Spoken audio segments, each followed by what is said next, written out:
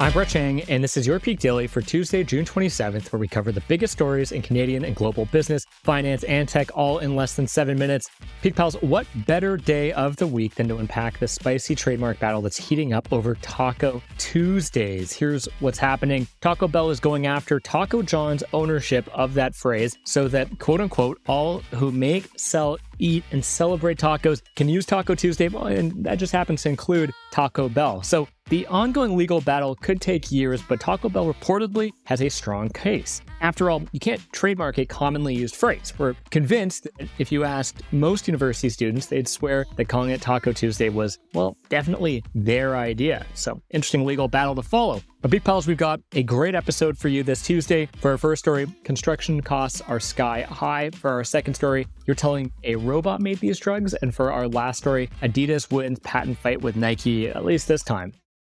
For our first story, the cost of raising a roof is going through the roof. If that's not wordplay, I don't know what is. Peak Pals, here's what's driving the news. The average cost of building a home or apartment complex in 11 major Canadian cities was up 54% in the first 3 months of 2023, compared with the same time span in 2019, per the Globe and Mail. The materials needed to build a standard 2,400 square foot home are about $67,000 more than they were pre-pandemic, with much of that due to higher lumber prices. Costlier 2x4s and bags of concrete have created a myriad of negative side effects like jacking up still high home prices, making home renos harder, and driving up the cost of insurance premiums as bigger bills for materials mean potentially exorbitant claim costs. And this all matters because high costs are preventing some developers from starting new projects, adding another factor contributing to Canada's ongoing housing shortage. The annual rate of housing starts fell off a cliff last month, down 23% from April,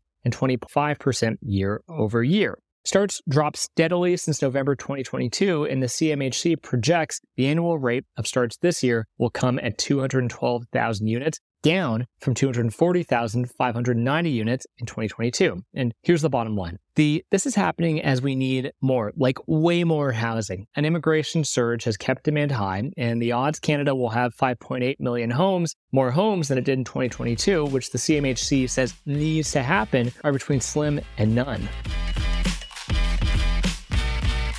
For our second story, have you heard about INS 018_055? Nope, it's not the name of Grimes and Elon Musk's newest child. It's actually potentially a groundbreaking AI-designed drug. Biotech company Insilio Medicine has moved to a phase 2 clinical trial, the stage determining an experimental drug's efficacy for its lung disease called INS 018_055, a first for a drug entirely AI discovered and designed. Here's how it works. Developing a drug involves finding a target within the body and designing a molecule that will try to affect it in the desired way, which requires a ton of guesswork. By using AI trained on vast amounts of data, Insilico can speed through a lot of that trial and error. And it matters because drastically reducing the time it takes to develop a drug and get it to market means that potentially life-saving treatments would be available both quicker and cheaper. Deloitte estimates that the average cost of bringing a drug to market is $2.3 billion. Saving time would save costs, which would trickle down to the final price of the drug. Even a modest improvement would be miraculous. Morgan Stanley estimates that AI adoption from major drug makers could produce 50 new drugs over 10 years. But like anything AI-related, critics warn that the hype is outpacing reality. And while AI can cut down on initial research, it likely won't help with lengthy clinical testing.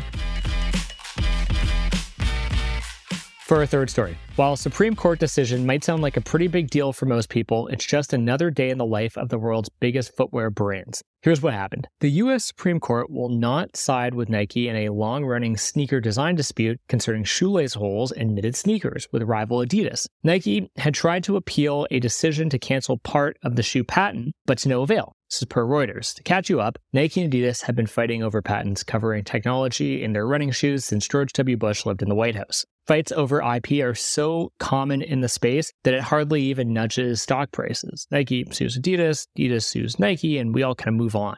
Last year, Adidas launched a lawsuit alleging that Nike's Adapt shoe fitting technology, Run Club, and Training Club exercise apps all violate its patents. Recently, Nike has fought tooth and nail to protect its Flyknit technology. The company describes Flyknit as a fabric engineered to fit like a sock with the support and durability for sport. The technology is featured on shoes like the Nike Infinite React 3. In 2021, Nike sued Adidas over allegations that several of the company's shoe designs infringe on patents related to the famous Flyknit technology. And earlier this year, Nike went after Lululemon after suing them over their Mirror product over allegations that its new shoe line infringes on their patent.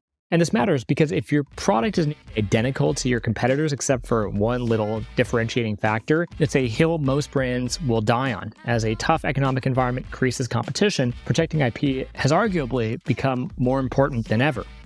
Peak Pals, thanks for making us the most listened to business news podcast in Canada. If you've got a second, why not follow this podcast on your app of choice and leave us a review? And if you want more Peak, make sure to subscribe to our daily newsletter at readthepeak.com. Thanks, Peak Pals, and have a great Tuesday.